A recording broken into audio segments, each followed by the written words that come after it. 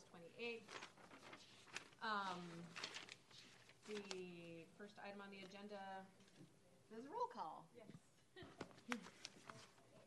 Commissioner Dickinson. Present. Commissioner Desser. Commissioner Lynn. Present. Commissioner Karan. Commissioner Stepanisic.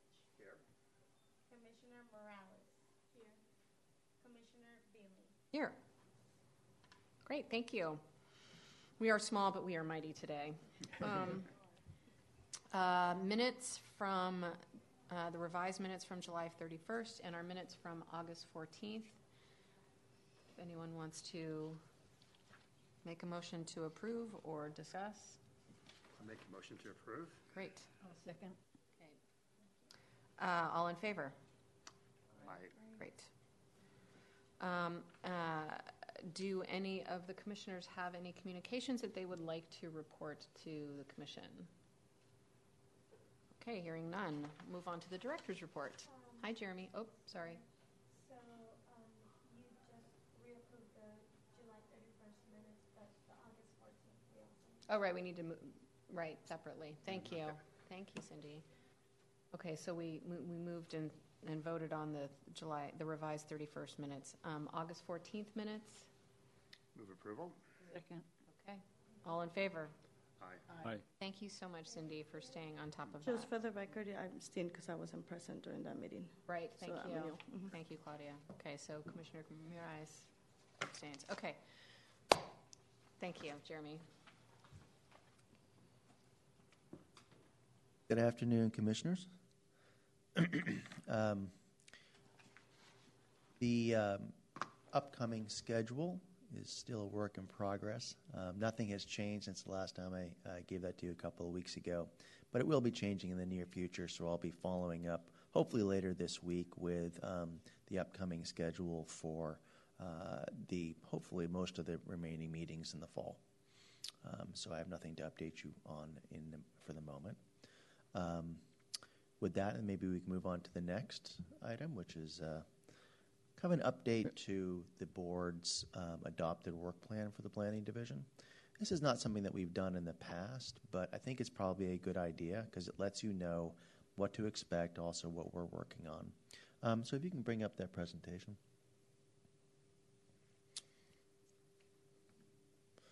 All right, so every couple of years, the Board of Supervisors adopts work plans for every different agency within the county. And, of course, within the agency are the programs and the sections such as the planning division. So in this most recent update, they indicated that they wanted us to work on a number of major initiatives, which I'll go over. But I thought before then we could just talk a little bit about the organization itself. So if you can move on to the next slide, please. Some of you may have seen this before, but the county mission is the mission of the County of Marin is to provide excellent services that support healthy, safe, and sustainable communities, preserve Marin's unique environmental heritage, and encourage meaningful participation in the governance of the county by all. Next slide, please. The CDA also has a mission, a little bit more brief, but similar in lots of ways. The Community Development Agency is dedicated to promoting, protecting, and advancing healthy, safe, and equitable communities. That's a more recent one, but I think it sums up what we're doing here pretty well. Next slide, please. So in terms of the planning division, I like to think of the organizational culture and values as kind of the base for everything else that we do. And so, of course, one of the key values that we have is professionalism. And professionalism, I think, is a couple of main areas. One, obviously, is expertise. We're constantly educating ourselves, working to improve and develop our expertise about the subject matter that we're responsible for. But it's also about integrity. And we try to always be responsive to the community and bring that feeling of integrity to everything that we do.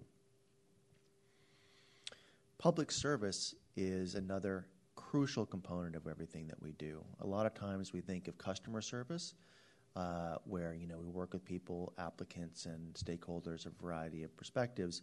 And that's obviously very, very important. But public service is actually a broader concept and is really not just the face-to-face time that we might have with a customer, but it's also thinking about a broader perspective and the positive impact that we can have over the coming years or even generations. So it has that kind of broader perspective.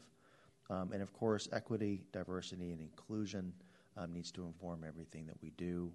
And I think celebrating diversity is not only the right thing to do, but it's the smart thing to do. We benefit by it every day. Makes us better at providing that public service. It makes us more innovative as an organization. So it's something that we very highly value. So these three basic values really kind of inform everything else that we do. Next slide, please. So the planning division is made up of a variety of different sections. I'll just point out a few here just to kind of give some of you the kind of understanding of how the structure works. So long-range planning is a section that is really focused on the development of policies and programs. The countywide plan, the airport land use plan updates, regulatory updates such as the development code, a variety of things which are not necessarily project related but are really longer term programs and policies. Environmental planning is a separate section. Environmental planning at the county is really about the California Environmental Quality Act and to a lesser extent the National Environmental Policy Act. Both of these are complicated laws, and our environmental planning section works for the planning division in this regard, but also really leads the environmental planning efforts for the entire county. So they'll be reviewing environmental impact reports from DPW or the Parks Department. They really have a central coordinating role which goes beyond just the planning division. There's current planning, which of course you're familiar with because most often you're seeing current planners up here dealing with appeals. But current planners deal with development review and working on the counter. Those are the two kind of main facets. It's essentially funded mostly by fees rather than general fund, except for the counter, which of course is more general funded. And then we have code enforcement. Code enforcement is responsible not just for zoning compliance, but also compliance for the requirements of the Building and Safety Division related to building permits, and requirements of the Environmental Health Services Division related to land use issues such as septic and water wells, as well as other issues such as consumer protection that EHS addresses. We're beginning to actually have code enforcement do some work related to Department of Public Works standards, in particular related to environmental protection. So there is some erosion control. If work occurs within a stream area, then that requires a creek permit from DPW, then our code enforcement will be involved with that. So we're expanding that a little bit to try to really hone in on some of the environmental protection measures that are necessary. And then, of course, we also have our administrative services. They support all of our staff in every way. We really can't do anything else without all of their help. So that kind of breaks down the more or less the structure of the planning division into these five different sections. Now to move on to the Board of Supervisors' priorities. Next, there we go. Thank you. So the Board of Supervisors has a number of priorities. Some of them are not closely related to the planning division's work, but there are a number that really are. Actually, perhaps more of the board's priorities are related to what we do than any other organization within the county. Affordable housing and homelessness, a clear priority of the board, getting more and more important every year. Climate change and sea level rise, we have ongoing programs to try to address some of these issues and work closely with the Department of Public Works on these as well. Emergency preparedness, we work with our fire departments, our Department of Public Works, especially in development review, to make sure that the emergency preparedness, whether it's evacuation routes or getting fire hydrants in the right place, are addressed in that process. And then racial equity. And I think, this is often closely associated with affordable housing and homelessness as well, because socioeconomic differences are so closely related to those racial differences. So we continue to try to improve in all of these areas. Next slide, please. So the board has adopted a number of key goals.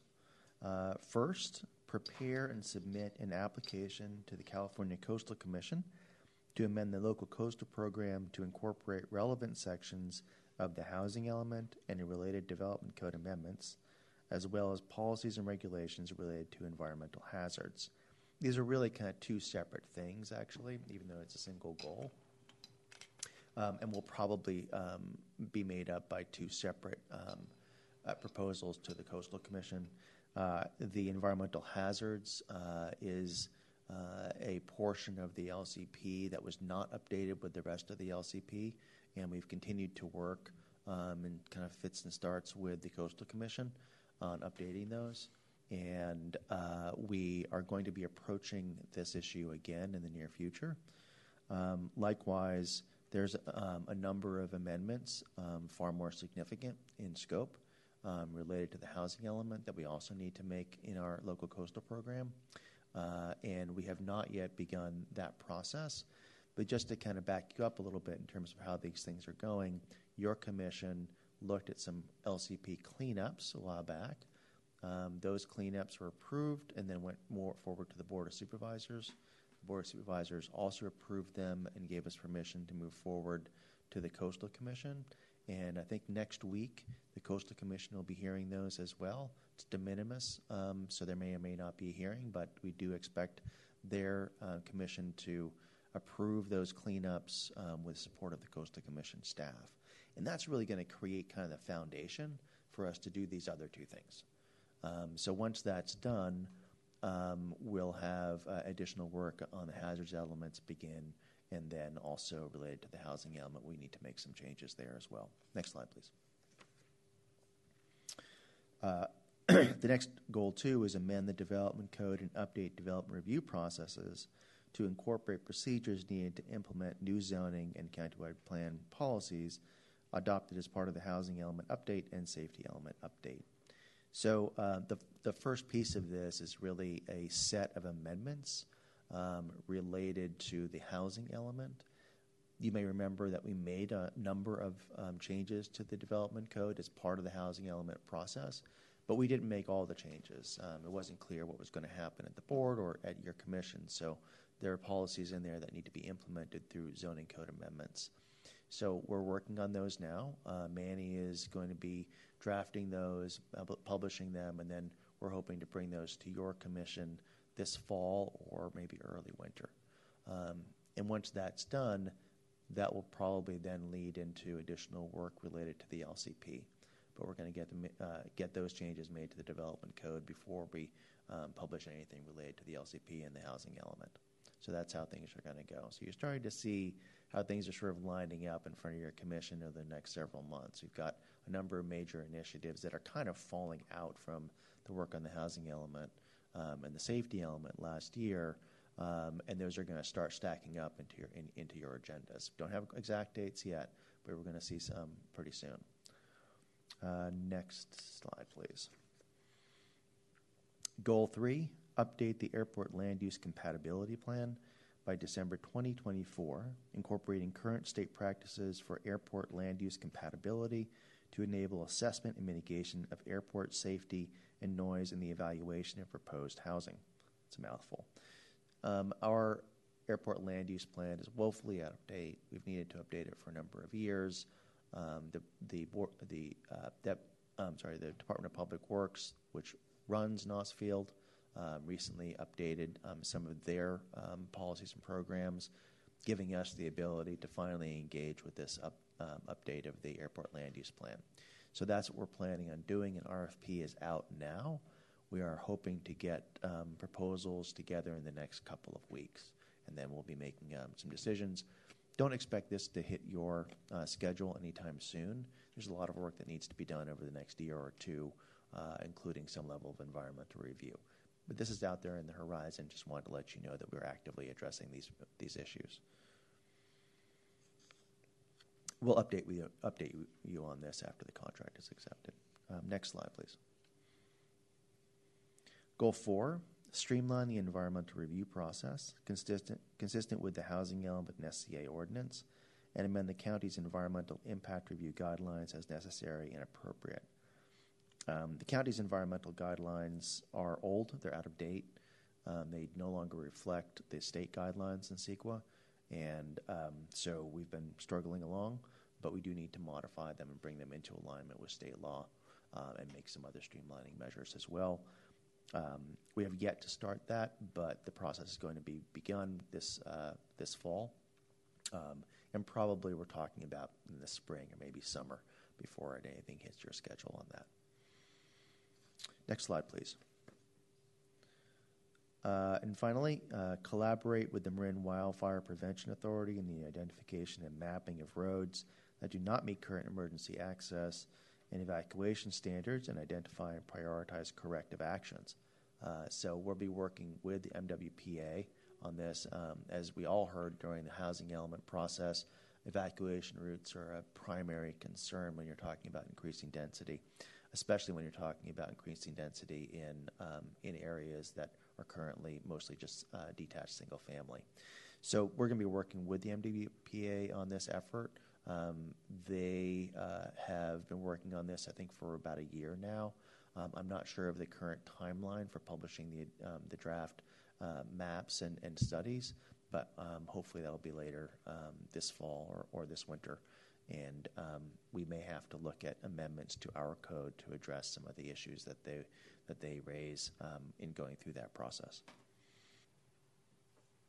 Next slide, please. Goal 6, bring a proposed ordinance regulating short-term rentals to the Board of Supervisors and Coastal Commission by May of 2024. So you've looked at this set of issues already. We're in the process of drafting the amendments to the not the development code, but the Marin County Code related to licensing procedures and other procedures in short-term rentals. We're hoping to go out publicly with those changes in the next month or so, and then it'll be scheduled for your commission shortly thereafter. Next slide, please. Goal 7. Conduct a 3-year Stinson Beach adaptation and resilience collaboration adaptation planning project, boy, it's a mouthful, to analyze the accelerating impacts of sea level rise and beach erosion and evaluate adaptation strategies. So there has been ongoing work on this.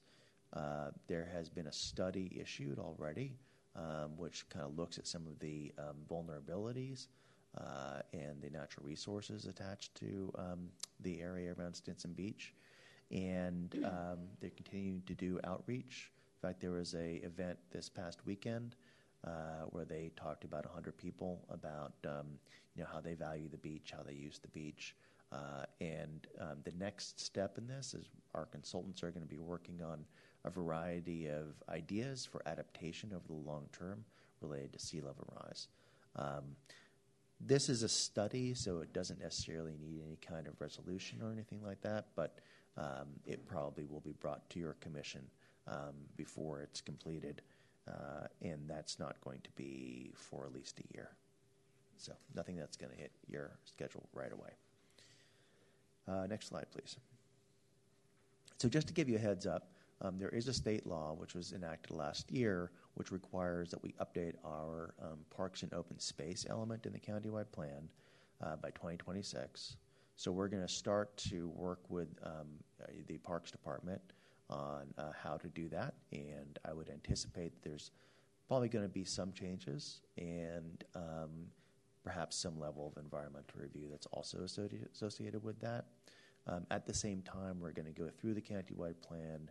We're going to be looking for any changes that need to be made related to internal consistency or consistency with state law. If there's any things that need to be updated or cleaned up. We don't anticipate this is going to be a major set of amendments, but since we're doing the parks and open space element, we're going to take a look at the rest of it as well and see if there's anything that needs to be updated. So that's just going to, on the tap. That's not going to be hitting your schedule for at least a year, and probably more like 2. Next slide, please. So that's it. Do any of you have any questions about upcoming work or some of the goals and policies that we have? The implementation of the housing element code amendments, are any of those tied to state guidelines, or not guidelines, deadlines, or funding? Or is it all local initiative? Well, in general, I think it's local initiative. There's nothing specifically related to funding that I know of, but I mean, I would hesitate to say that none of it's related to funding because there is a lot of funding opportunities that come up related to housing and safety. So, in general, though, no, it's really related to what our housing element says in terms of the programs and policies that are embedded in it, and what we need to do to actually bring our development code in line with those programs and policies. So there are no additional mandated deadlines from the state that we have to make? Not that I'm aware of, no. Mayor Dickinson? Yes, Jeremy, when we had the workshop on short-term rentals, I thought it was described that we had to, or the goal was for the county to complete, including board adoption, a short-term rental ordinance for the coastal zone to get it to the Coastal Commission so that they would be able to act on it before the county moratorium expired in May. The chart here showed May as a deadline, but as I recall, it was actually within relatively a few months at this point. But Yeah, that's right, because we need to get CCC approval before we can actually adopt it. So what you're going to see is you're going to see an ordinance, which is a draft ordinance, which you're going to review, and then you're going to give a resolution to the board recommending that they review it, and they're going to review it, and they're going to say whether they like it or not, and then they're going to pass a resolution giving us permission to actually submit it to the California Coastal Commission. But they're not going to approve it. Once it goes to the California Coastal Commission, we want to be able to get that ordinance back because the CCC may make changes that the board wants to evaluate. So we're going to get that back, and at that point, then the board will be positioned to approve it.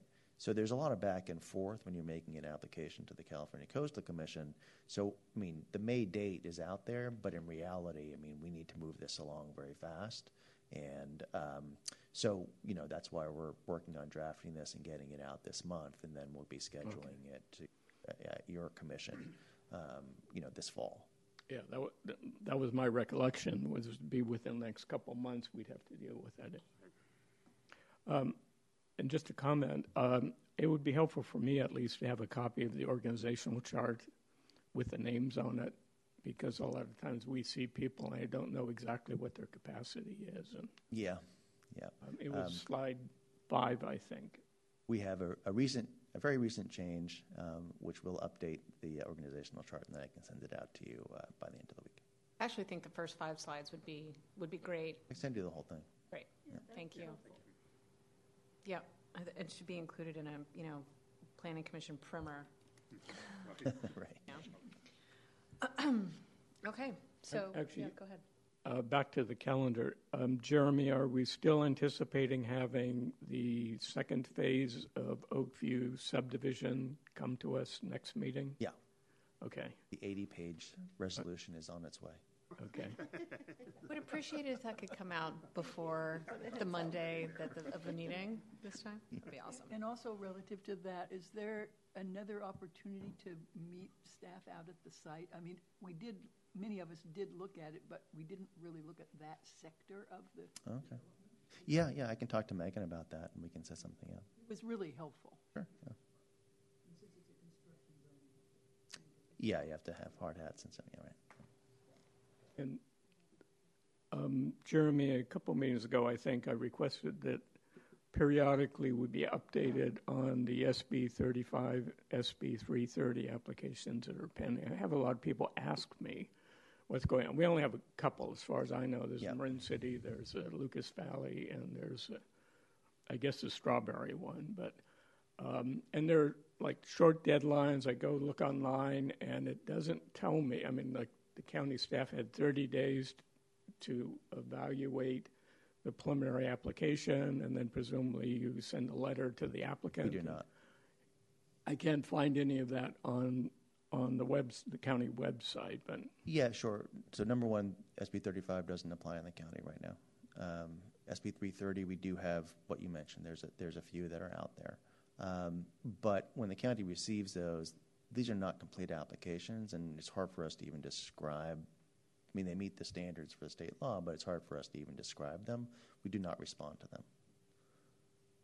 so you don't, because I know, for instance, San Rafael, within 30 days, they send a letter out saying you've complied with the state requirements, you have a vested right for your preliminary project plus 20% more units and 20% bigger buildings. It's a form letter that they actually use, but they have to do it within the 30 days. But Right. But our advice from council is to not respond to them. Tribal notification. Right. No, that's SB 35, which does not I currently. thought it was 330 as So at this point, with 1501, I'm sorry. Yeah, I mean, the tribal consultation may take place once they actually submit a formal application. Yeah, they're just basically notifying us that they intend to process 330. Yeah. And they still have to file a formal pre-application. Yeah, Or exactly. any of that gets Yeah, triggered. that's true. That's SB 35, even if it Yeah. applied to us, right? Yeah, either one, that's true. Yeah, I'm sorry. I can tell you. I just wanted to double check. Now, it's understood that 1501 Lucas Valley Road, there's no application pending at this point. That was just a preliminary proposal that was made. Yeah, exactly. It's a 330 notification to us that they intend to submit. Right. It does establish their vesting. It establishes their That's vesting. really the purpose. That's of really it, the purpose, establish their exactly, vesting. yeah. Right. So it freezes the regulations that are in place, yeah. But they're not advised that they have vested their preliminary application. So there's no determinant. Okay. I can just say that in terms of the tribal consultation, that San Rafael has had an awful time getting the Grayton tribe to respond. It's gone on for months trying to get them to even do anything. But Mm-hmm.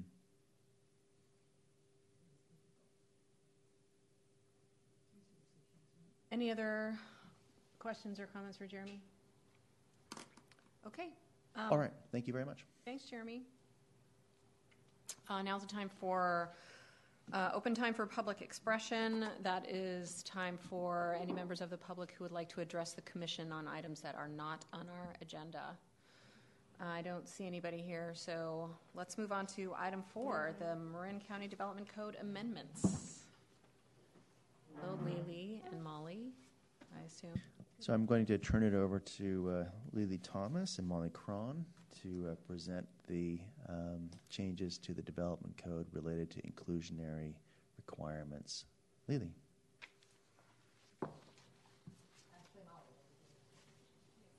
We have a presentation to display as well. So, all right, here we go. Good afternoon, commissioners and member of the public. My name is Molly Crone, and I'm a senior planner with the Community Development Agency. Today we are holding, next slide, please. Today we are holding a public hearing regarding development code amendments related to inclusionary housing and commercial linkage policies, and this is a follow-up to the workshop that was held on August 14th. Where my colleague Jillian Zeiger and Lily Thomas presented to your commission. Today's hearing, we will review additional modifications that were made based on feedback received by your commission at the workshop. We will hear public testimony, and then we ask your commission to consider a resolution recommending these development code changes to the Board of Supervisors, which we intend to take on September 12th. Next slide. Before we get into the changes, I do want to provide a brief overview of the process that led us here for anyone who wasn't able to attend the August 14th workshop. So we'll do that really quickly. At the workshop on the 14th, the Commission heard a proposed development code changes. We also staff provided an overview of the process leading to these changes. We solicited your feedback and clarified information to help you all understand the development code changes and the intent around them. Next slide. The proposed amendments are a product of a process that included a cross-jurisdictional partnership between jurisdictions, cities, and towns across Marin County. This was initiated through the Marin Housing Working Group, which includes all of the jurisdictions in Marin County, the planning directors and housing staff. This project was identified as a priority for SB2 funds, which is the Building Jobs and Homes Act, and allocated funding to jurisdictions to help put in place policies to support housing development. Next slide. There were 7 jurisdictions that participated in this initiative overall. As you can see on this slide, there are several jurisdictions that had existing policies that are updating them, and there are a few that did not have policies in place that are adopting them for the first time. Next slide. So the project engaged a consulting firm, Strategic Economics, to design and develop 2 studies that are informing these development code changes. These studies employed best practices around inclusionary. They looked at varying market patterns in the county, the financial feasibility of inclusionary requirements on development projects.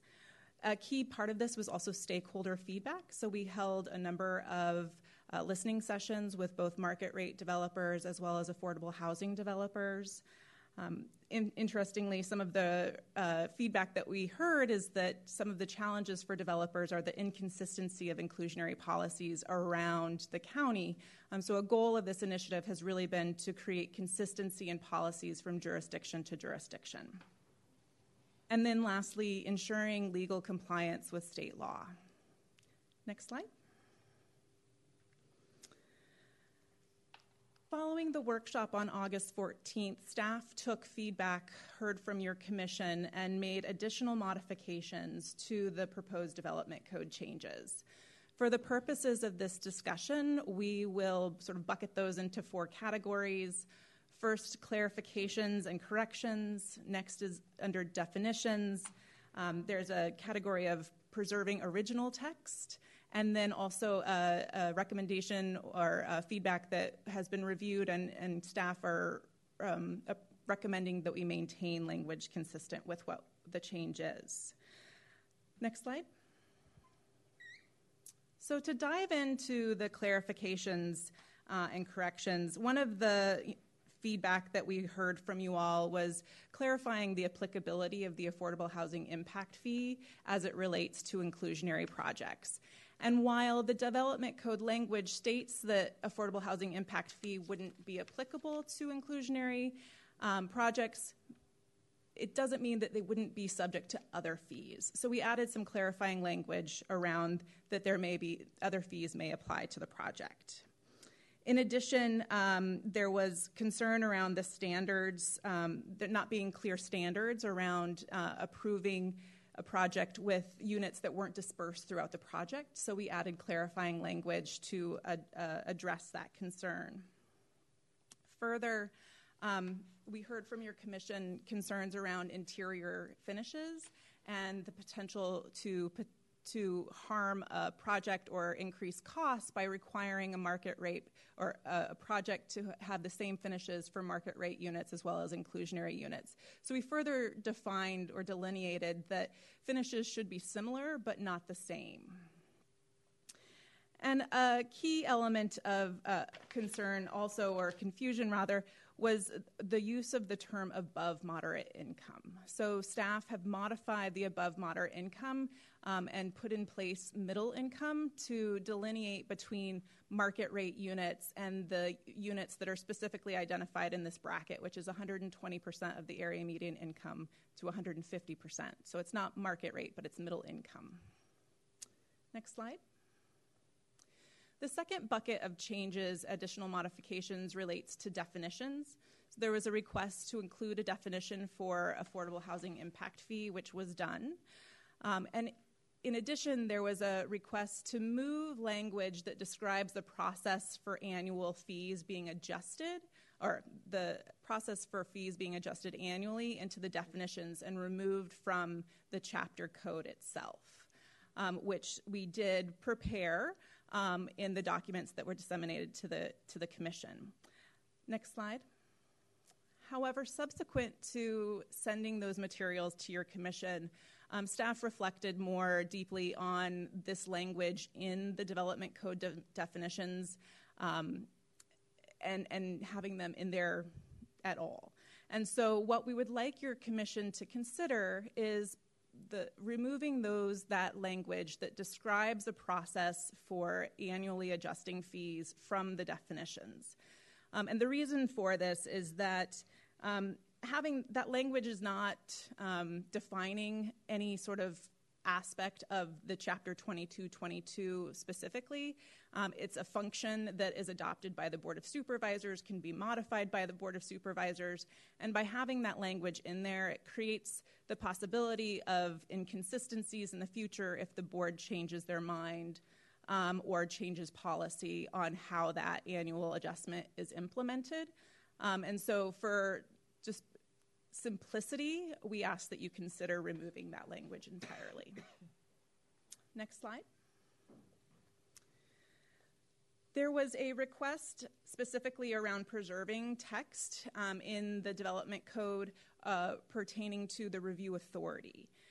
We had proposed changing review authority to director and have changed that back in acknowledgement of the idea or the reality that in some cases the review authority is at the staff level and in some cases it's at the commission level. Next slide.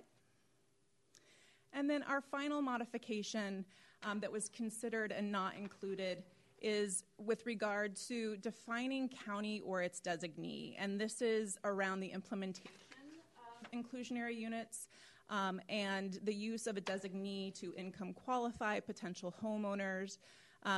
The request was to define who that designee is. However, after reflecting on it more and discussing, staff would like to recommend that the commission leave the language as it is because that designee could change by way of board-adopted contract or resolution, and we wouldn't want to create an unnecessary inconsistency in the development code itself.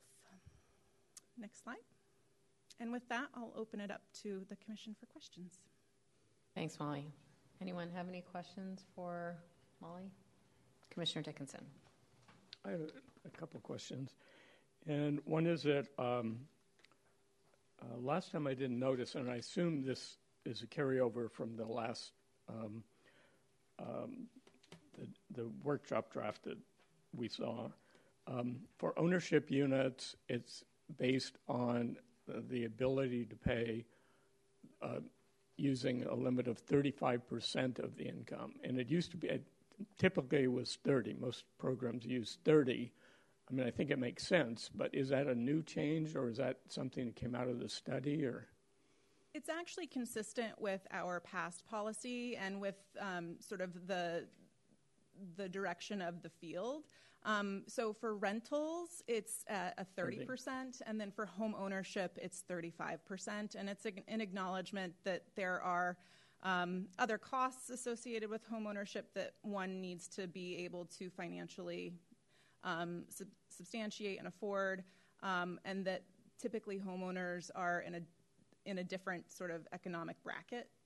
Right. No, and I think it makes a lot of sense because particularly in a high housing cost area, people pay more than 30%, which is historically been like the federal standard that applies countrywide. But is it a change? You said we have been using 35. It's a strikeout in this version. So I thought it was being changed from 30 to 35. Not really quickly.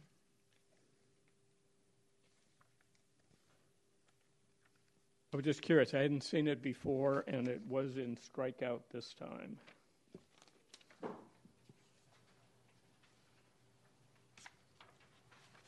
So it's the 22-22-080D. Is that what you're referencing? What page are you On page 6? Yeah.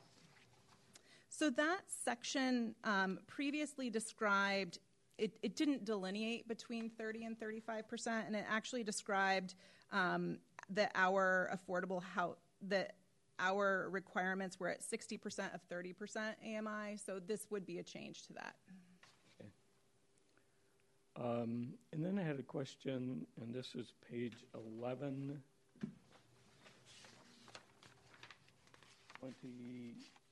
22.22.110.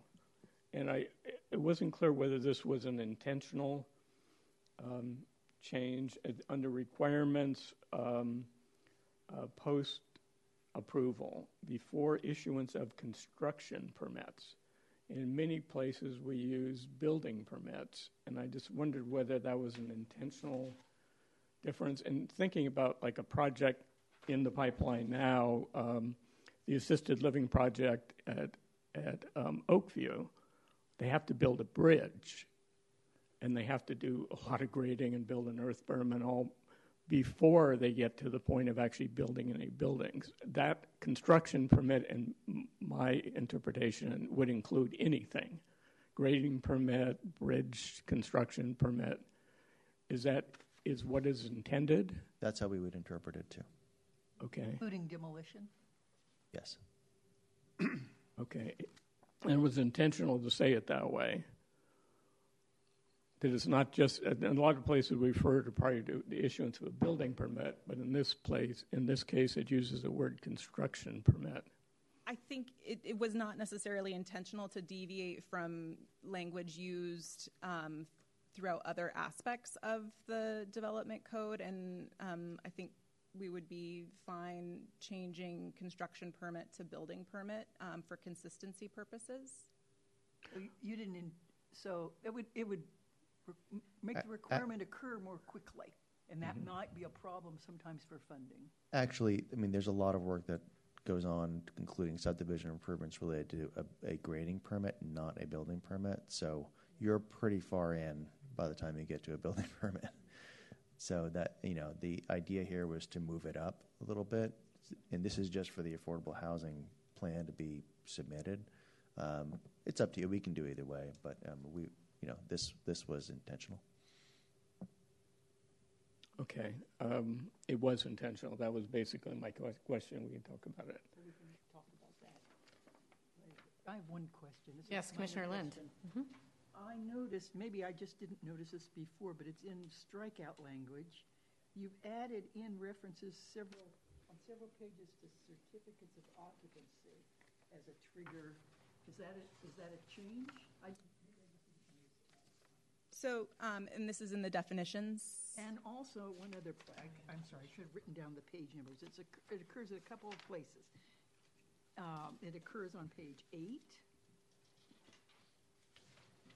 Not in definitions, that's on, and below the tables there, where it's talking about lots developed with primary residence and a certificate of occupancy issued at least 5 years prior to subdivision approval.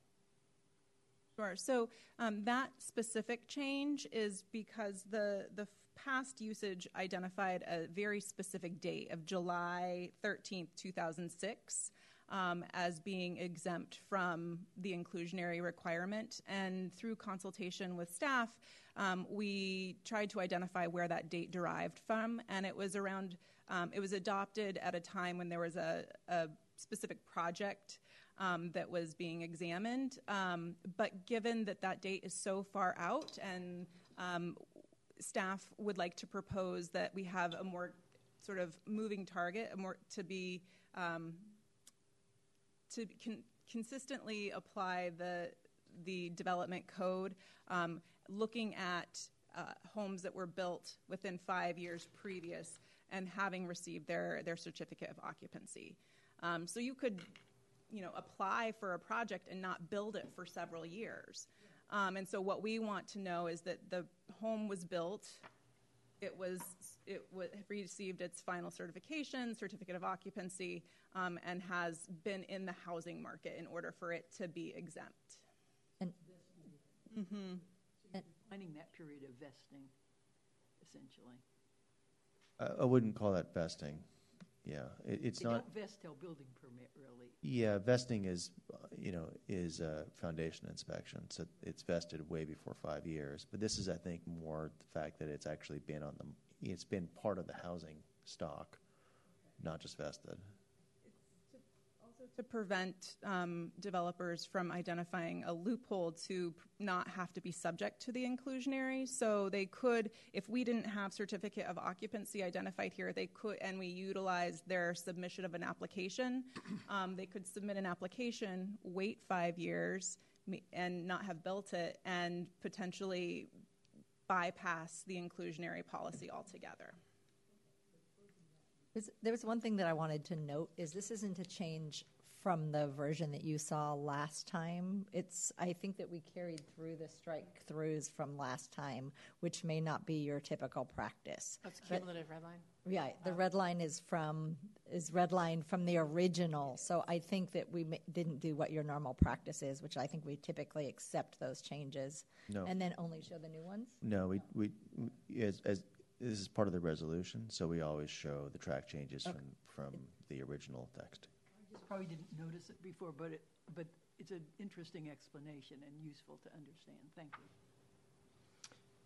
And Commissioner Stepanovich? Yes, one follow-up question on the definition of affordable housing impact fee. Is the current staff recommendation then to simply delete the updating process as described in the condition, but you would still leave in the first sentence with respect to the fee? So then with respect to that, though, the way this is stated, it says a fee initially set by the Board of Supervisors assess a residential development. That's not part of a subdivision, but wouldn't there still need to be some reference there to, and as may be amended in the future? Because by just leaving the first sentence by itself, it ends up saying the fee is as initially established or set by the Board of Supervisors. So I would agree there's no need to get into the details of that process. That may change over time, but I think there has to be some reference to the fact that the fee will be as initially established and as may be amended, with respect to whatever process the county has in place at that point in time. It would also be inclusive of the final sentence of that definition as well. The payment of any applicable fees shall be due Right. prior to the Yes. issuance of certificate of Got occupancy. it. So what page is that on? It's on page 2 Page 2. of the definitions. And then also, in describing the fee as one for residential development that's not part of a subdivision, but even if it's part of a subdivision, if there's a fractional unit, wouldn't the fee be paid on the fractional unit, or am I misunderstanding that? So with the new development code changes, it would depend on the size of the development. So if it was a 4-unit subdivision or less, it would pay a fractional percentage. And part of the process of going to the Board of Supervisors would be adopting what that inclusionary fee would be. And that is what the fractional percentage would be tied to, and not the affordable housing impact fee. So the affordable housing impact fee is applied on a per square footage basis, whereas the inclusionary fee is a per unit basis. Great. Yeah, thanks for the explanation. You bet.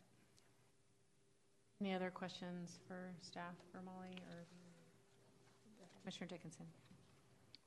I had something that came up when I was reading an article that actually kind of shocked me, and that was the effect of the rising mortgage interest rates.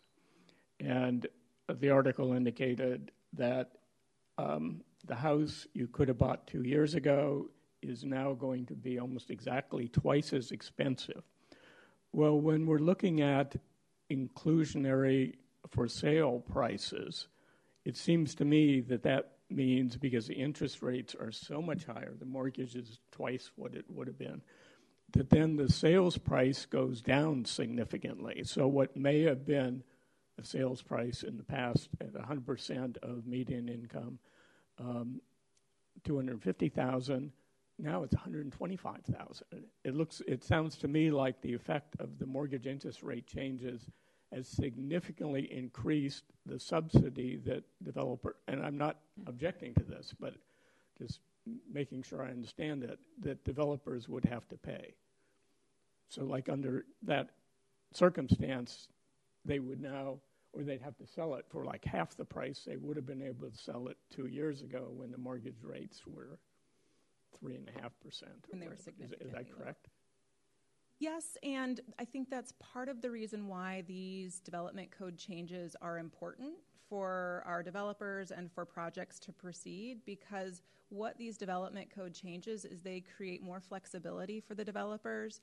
Our past policy was that all inclusionary units were at 60% of 30% AMI, and that was an extreme burden on developers as well as the homeowners themselves.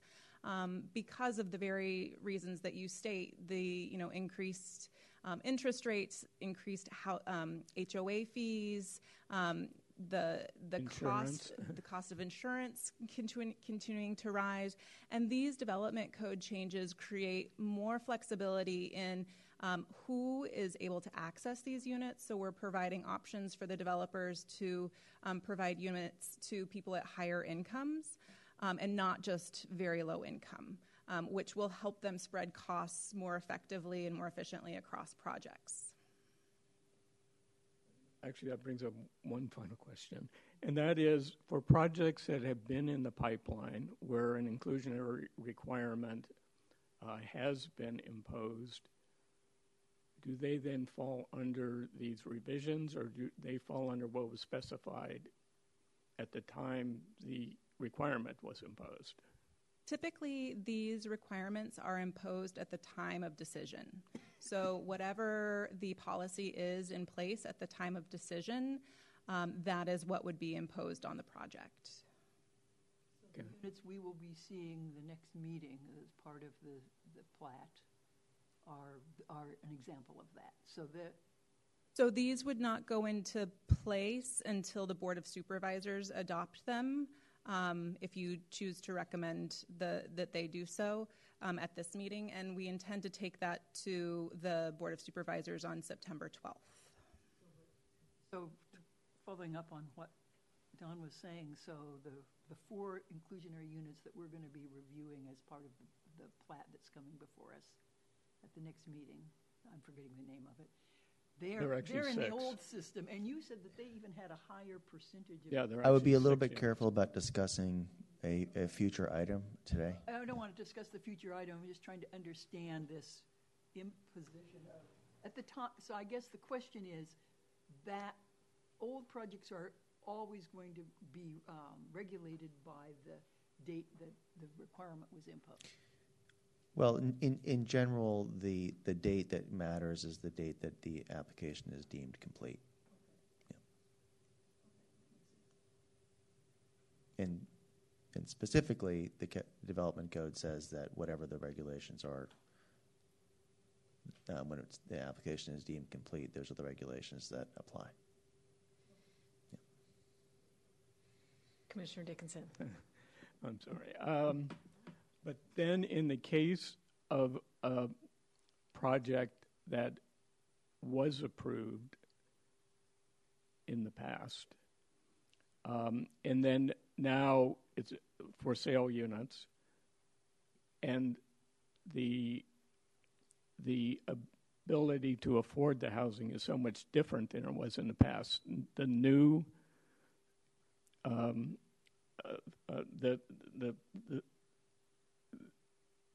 the sales price will be based on the current interest rates, right?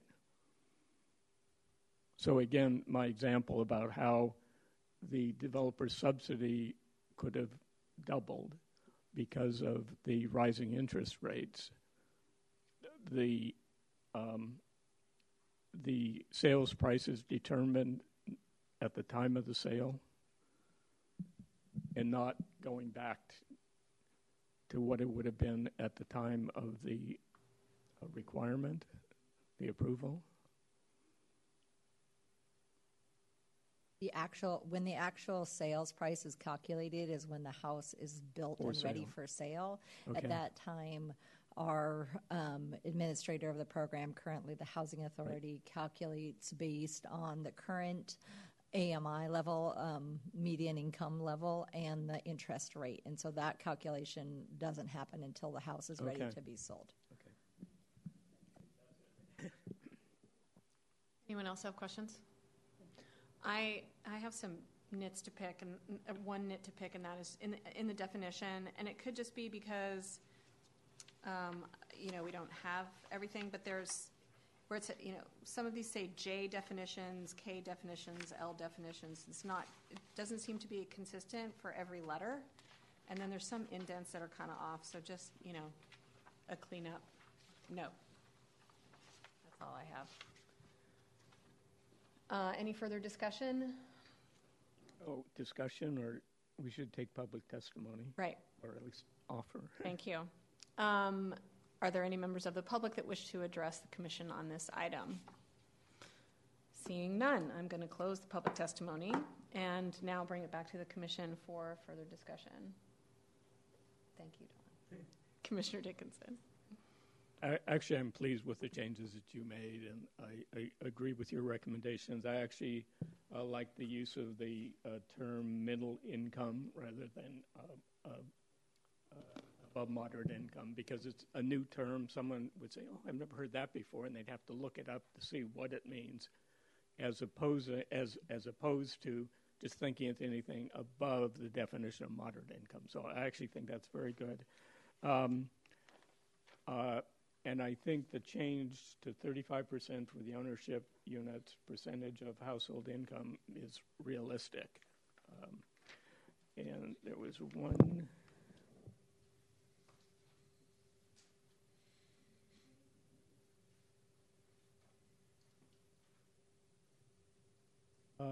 Under that section that I mentioned on page 11, I'm still not convinced that it should say construction and not building permit, because a lot of times there's a lot of preparation that has to happen that doesn't even involve planning. I mean, it's public works permits, it's environmental health permits, it's a septic permit that they've got to put in advance, and I'm just not convinced that it makes sense to move it up to the first construction permit.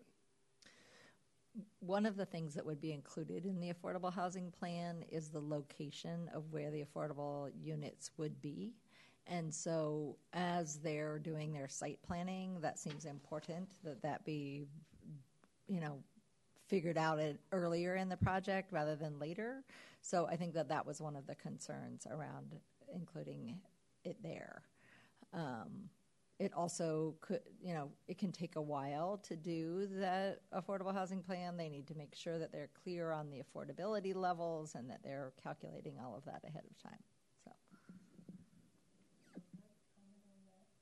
I think I understand your concern, but I think looking at the language, it does say submit. It doesn't say that the affordable housing plan has to be approved yet. So that would there's still some flexibility there so that you would be able to evaluate the site planning, but if things did change or there was some extenuating circumstances because of other permits, then there could be an adjustment. That's what I'm... Actually, I think I'm convinced it's okay. I think the word submit solves that problem. Any other discussion?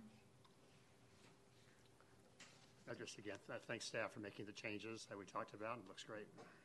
Commissioner Marias? Thank you. Yeah, I think it also looks really good, but I want to clarify and tag along on what Commissioner, I'm sorry, I'm learning names still, said.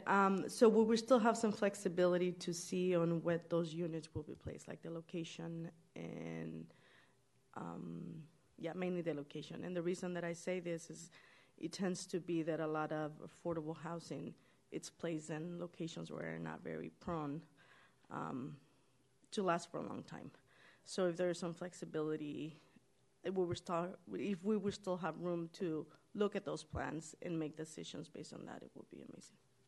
And that allows for that. It's the submission of the plan that would then be evaluated by staff. And the general development codes require that units are dispersed throughout a project and not clustered, such as to identify them as the inclusionary units or the low-income units, but rather to create a truly integrated community. And so that's the goal of the development code. Thank you. Any other comments, questions, or actions that anyone wants to take? I'm looking for a motion. I'd make the motion to move the resolution proposed by staff. Were there any changes that you want to include in the motion for? There was one were. a couple of small Yeah, wording changes. I don't recall them. Who made those? Well, we had the wording changing with the definition again, and so it would incorporate the changes that we did discuss, the board with staff. Thank you. Was that, just to clarify, was that also inclusive of the recommendation that Molly had up on the slide around the fee and moving that to consideration through the Board of Supervisors? Yes, but what you added I did a clarification. wanted to call out that it would still be subject to adjustments. that fee. Yes, it'd be subject to that adjustment. So there's some new language for that. Yes, there is.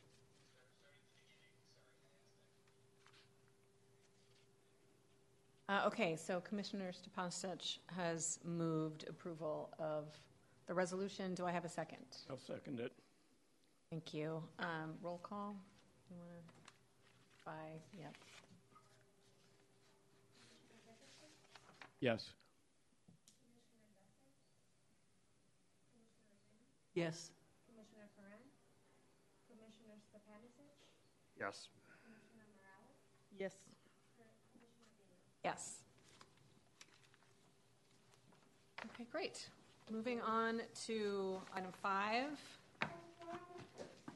Thanks, Lily. Thanks, Molly. Thank you.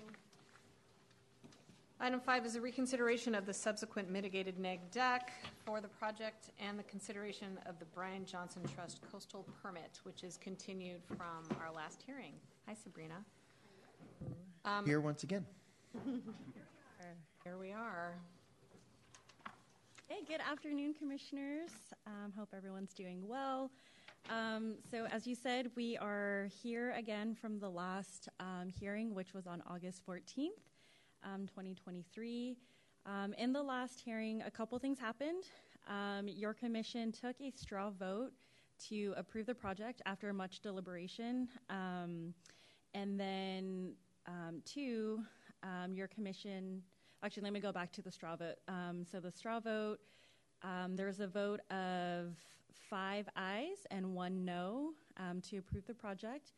And then 2, there was another vote to reconsider your commission's decision, which was done on July 31st, 2023, to deny the subsequent mitigated negative declaration for the project. So that vote was 5 ayes and 1 no to reconsider that decision. So we are here today. I don't have a presentation, but in the supplemental memorandum I provided to your commission, we have a few things there for you.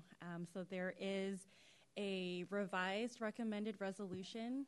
Last hearing, there was a request to revise the resolution to reflect the fact that the Stinson Beach County Water District's septic system variance had expired, so that has since been revised. And additionally, with that, a condition of approval is recommended in the resolution to require that the applicant provide evidence that they have a septic system approval.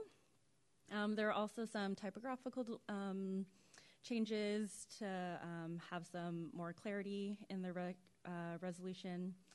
And then what we also did was last time there were requests to revisit the mitigation on the project. One of the conditions of approval was to mitigate for dune restoration. So we took a look at that. we've added to that condition of approval to include monitoring at year 3 after restoration has been put in. So before it was just to check in basically at year 5 and 10. So we have since included to do monitoring at year 3. And at that time, we would want a qualified biologist to go out there.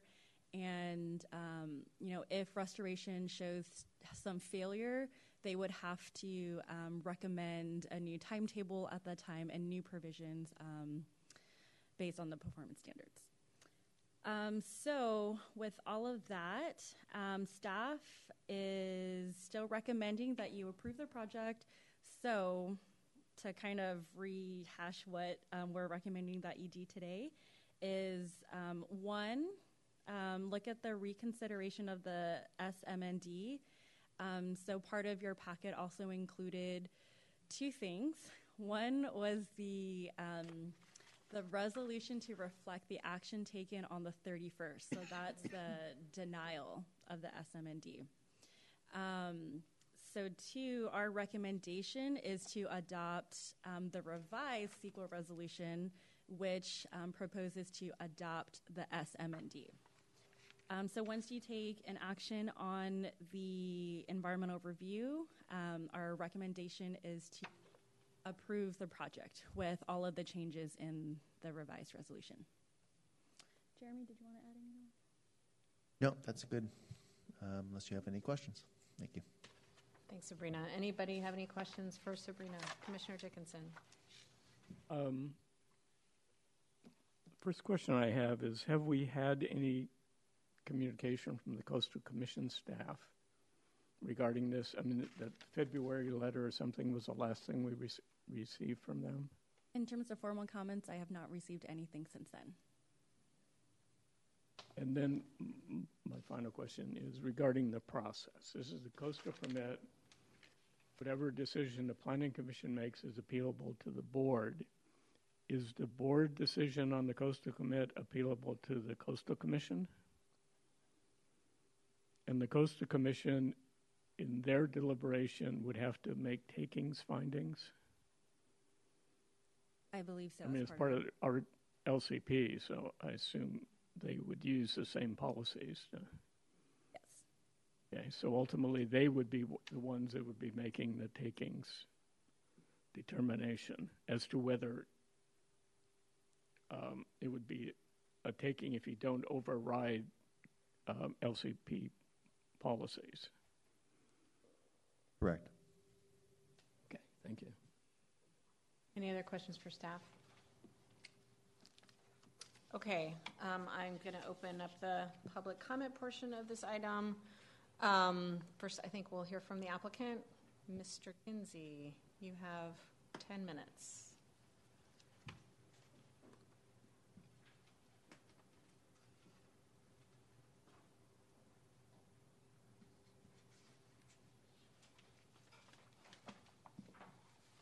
Thank you. Steve Kinsey, representing Brian Johnson and the other owners of 21 Calle de Londa. I appreciate this opportunity to speak with you. We certainly appreciated your willingness to revisit this issue at your last hearing. We are here to support the staff's recommendation, including the changes that require the additional monitoring of the dune restoration plan over a series of years, up to 10 years. The one, I would just use this opportunity to say that my understanding of the Coastal Commission procedures would be that if this is appealed to the Board of Supervisors and the Board of Supervisors approves the project and it's appealed to the Coastal Commission, the Commission has to, within their next meeting, determine whether there's a substantial issue in the appeal. If they don't find substantial issue, then the takings analysis of the county would stand. If they do find substantial issue, they would revisit the entirety of the project under the Coastal Act, and a takings analysis would be in order. So with that, I appreciate the time and encourage you to support the staff recommendation. Thank you. Thank you, Mr. Kinsey. Scott Ty, Surfrider Foundation. You have 3 minutes. 5 minutes. Okay, sorry. I'm an organization. Thank you. Thank you. Let me get my notes here. So I was just able to see the new staff supplemental attachment. I wasn't able to find it online, and so I reviewed it.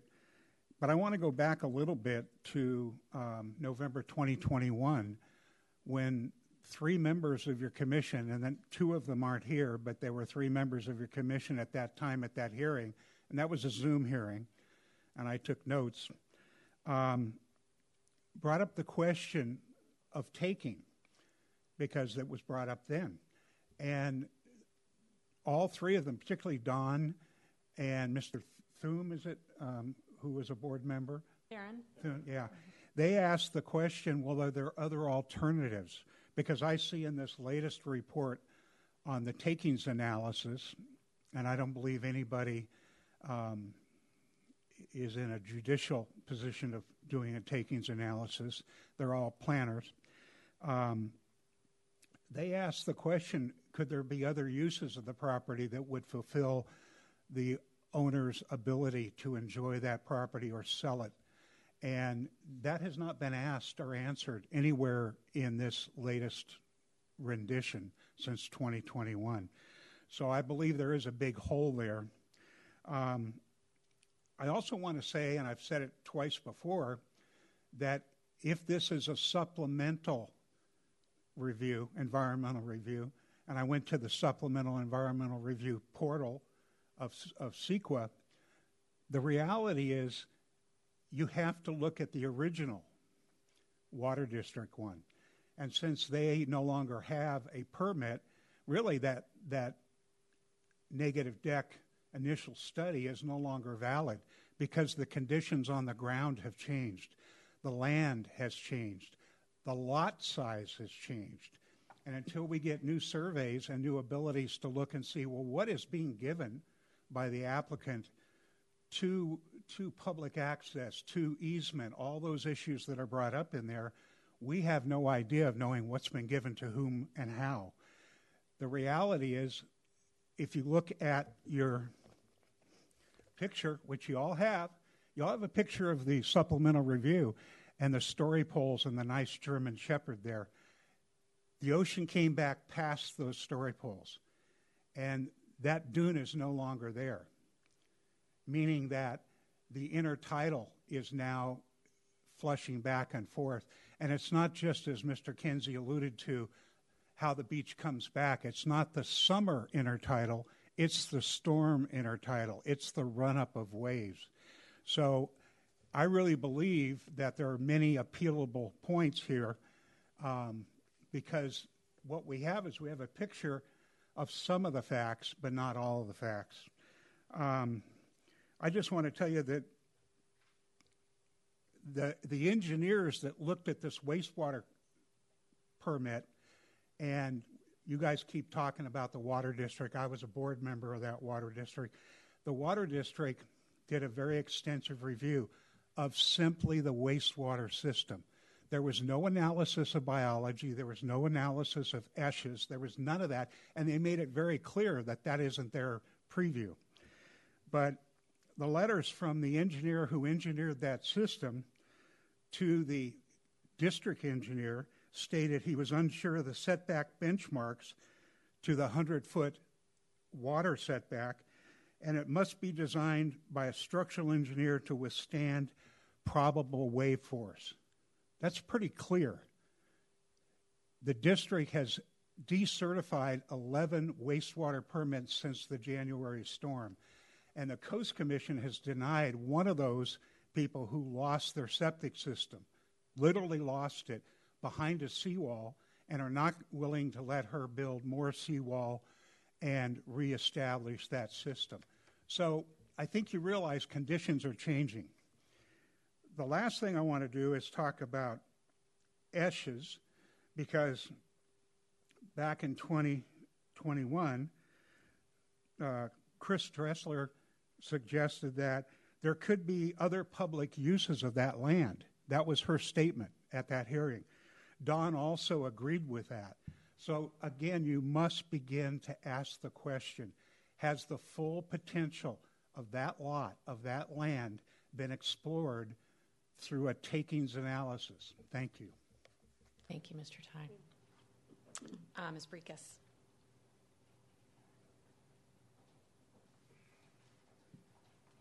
Thank you. Elizabeth Breckus on behalf of the Seraphians. The Coastal Commission has been following this project, and they've been following it since 2016 with multiple letters in the record. The most recent letter was March 16, 2021, and I want to quote from that letter. They write, "It appears that a portion of the proposed development would be located within ESHA and related ESHA buffers inconsistent with the LCP. Further, the extent of dune habitat ESHA on the property appears to extend further inland than what is depicted in the environmental assessment." And they're referring to the 2019 WRA report that you're relying on. The second point they make is regarding sea level rise hazards and shoreline protection. And they write, "The Marin LCP states that development on all lots in the Cayes neighborhood of Stinson Beach must be supported by analysis of the potential hazards present on the site." And I want to remind you that regarding that hazards, there's been this very significant incident of flooding, and we know what happened. There was widespread failure of septic systems there, and the subsequent analysis that has been provided to you and is inadequate is that somebody showed up on the site 2 weeks after the flooding, and they saw no evidence of flooding on that site. I mean, that analysis just doesn't pass any kind of sensible or reasonable interpretation of what should be done to analyze the hazards. Additionally, this is what the Coastal Commission has said. They say the Marin LCP prohibits shoreline protective devices, including, and they give a list of them, including seawalls, and they write, "The proposed project appears to include large concrete retaining walls and deep piers to protect both the home and the septic system, which would alter natural shoreline processes inconsistent with the Marin LCP requirements." So that's their analysis. They've given that information to you. I'm concerned, I think people should be concerned that, Marin County was without a development code for so long and finally was able to get one with the blessing of the Coastal Commission, and then this project just doesn't seem to comply with it. Regarding the takings analysis, I want to remind you that one of our letters provided some information, following up on Scott's point, about properties that have sold in Bolinas without a water meter. And so there is reasonable valuation that could be had here for this property. Additionally, the analysis by staff flips it on its head. It says, there's been no contrary analysis of the value of this property, as if the burden is on the public and people who have no interest in this project to come up and disprove the claimed value that the owner puts forth with no evidence, no substantiating evidence of what they have done to invest in this property or what amount of money they have invested. In fact, what's before you is that the homeowner attempted to subdivide this lot in 1979 and build a single-family residence or a duplex, and they were denied that, and that's actually in your resolution. And it's confusing why we heard at the last meeting that the lots were combined. That was the first time there was any mention of the lots being combined. Likewise, we have put it before you that the assessor's map shows that this was a 450 square foot home on it before with a deck. So we don't know the size of the residence, but we know it was 450 with the deck. And instead, we hear this other number that's 540 square feet. Or for that matter, this property is always being called as, we're developing a 1,200 square foot residence. It's 1,296, so we're going to estimate, we probably should say that it's more likely a 1,300 square foot residence. And I just feel like some of these facts are being lost or not being carefully analyzed, and probably it's because this project has been going on for so many years that it feels like there is not a desire to chase down the actual facts. And that's a shame because this is going to be a precedent for future projects. And it will be pointed to as to the fact that it got a real pass on a lot of these analyses that we are required to do. Thank you. If there's anyone else who wants to address the commission, now is the time. Okay, I'm going to close public comment and bring it back to the commission. Anybody have any comments? Questions, discussion? Commissioner Dickinson. Well, I am actually at the same point I was at in previous discussions about this. And I did read back through the resolution, and I appreciate the fact that even though I indicated last time I didn't support the resolution, that the correction was made to the septic permit information to show that it had now expired. But I went back and read through the section of the resolution having to do with takings analysis to see what is actually before us. And it says a development that is not consistent with the LCP may, and I stress may, be allowed, not shall or will or should or any of those other words, may be allowed on the property to avoid a taking, provided such development is as consistent as possible with all applicable policies and is a minimum amount of development necessary to avoid a taking as determined through the taking analysis.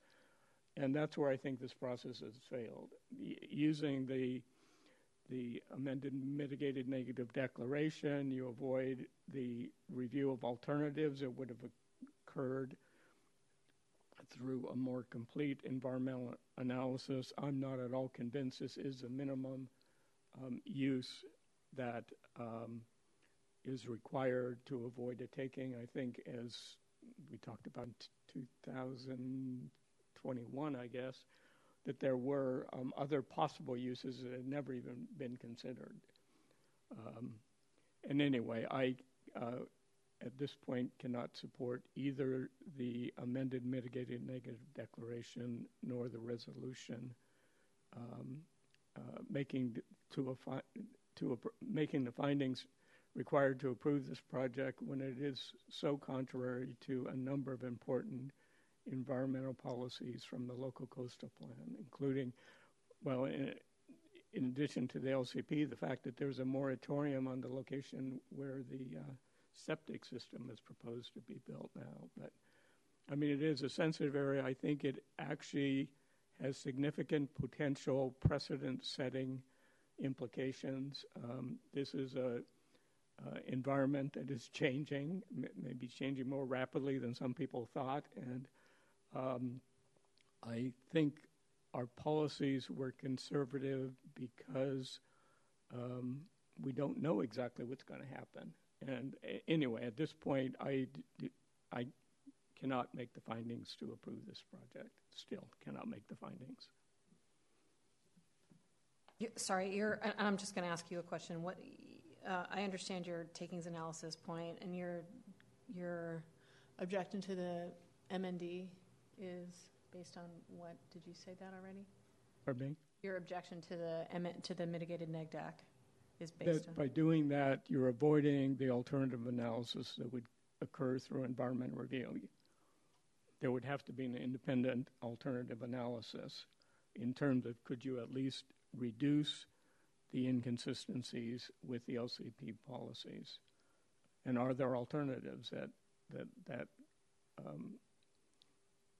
realistically could occur to this project? And it clearly, Mr. Kinsey has clearly improved the project during the period of these hearings, reduced or increased the setback from the actual beach to water line, reduce the size of the project, so it's better than where it started. But I just am still not at the point where I can make the findings that are required. And this is either the first or second time that we've actually had to deal with this. And that's why, I mean, the comments from the Coast Commission, that's their last word, and I rely on them. They deal with this kind of issue far more frequently than we have had to. Anyone else have any comments? A few comments myself here is that I think this is, the Coastal Act really puts us in a very difficult position of deciding what is the taking here. And I would agree that it's very difficult to get to that precise line where it's crossed as to what constitutes a taking in this case. However, what affects my thinking here is, number one, is that in my mind, there's no doubt that if we denied a single-family home at this location, I think there would be a taking. And therefore, what should be the appropriate house to be built there? And looking at all the changes that have taken place over time here, I have to say I would not have approved any of the other earlier versions. But now, since the garage has been deleted, it's only one story, and it is placed on piers, as I understand the subsequent environmental review is that it will not significantly impact the wave action under the house. At this point, I'm inclined to, and I will support the approval of the project as currently conditioned. Anyone else? Just let me. Sure, Lind. I just wanted to say that my concern was the restoration plan for the dunes, and I think that has been adequately addressed, and I appreciate the staff's changes, and I will support the project.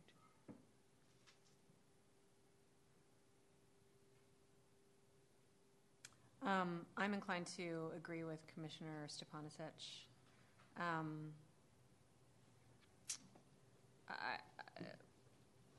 Minimum amount of development, I feel, is a little bit above our pay grade, and if the LCP, if the California Coastal Commission or the supervisors want to take that up, great. As far as alternative analyses are concerned, or for the mitigated negative deck, I feel like I agree with Commissioner Stepanovich that the project has been significantly reduced and put on piers, and that gives me a little bit more confidence about this particular property. So with that, if anyone has any other comments, otherwise I'm prepared to entertain. And the first, maybe we should do a straw poll first, because we need to take these resolutions in order. First is to vote on the resolution about the mitigated negative deck. Staff is recommending approval following our initial rejection of it on July 31st. We voted on August 14th to look at that again.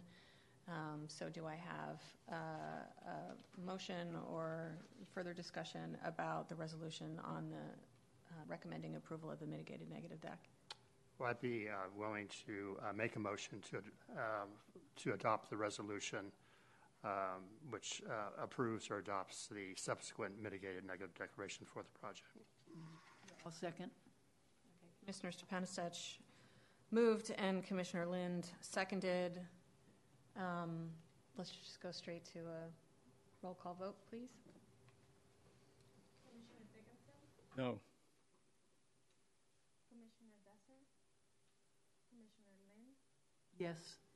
Commissioner Ferran? Commissioner Stepanovich? Yes.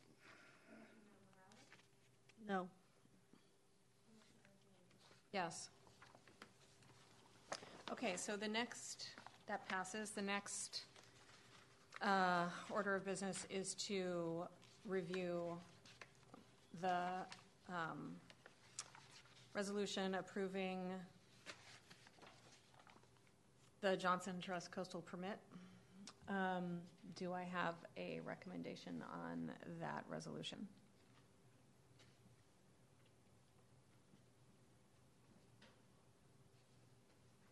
I'll make the resolution I move that the resolution approving the Johnson Trust Coastal Permit be approved. Second. It's been moved and seconded. Can we have a roll call vote again, please, Cindy? Thank you. Commissioner Dickinson? No. Commissioner Besser? Commissioner Lind? Yes. Commissioner Ferran? Commissioner Stepanovich? Yes. Commissioner Morales? No. Yes. Announce the appeal, right? Pardon? Announce the appeal. Ah, yes. Thank you. Okay, so appeal is 10. Let's see.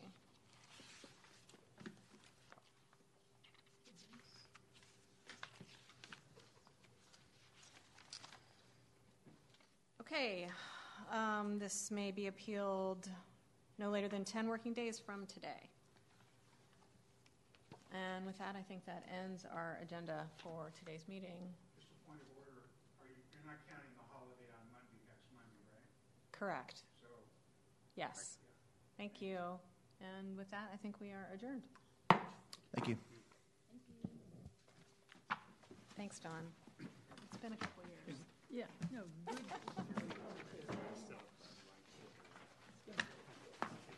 Yeah. Not for Mike. Oh, okay. Yeah, just to give us a briefing and sort of an orientation. So, Actually, I was.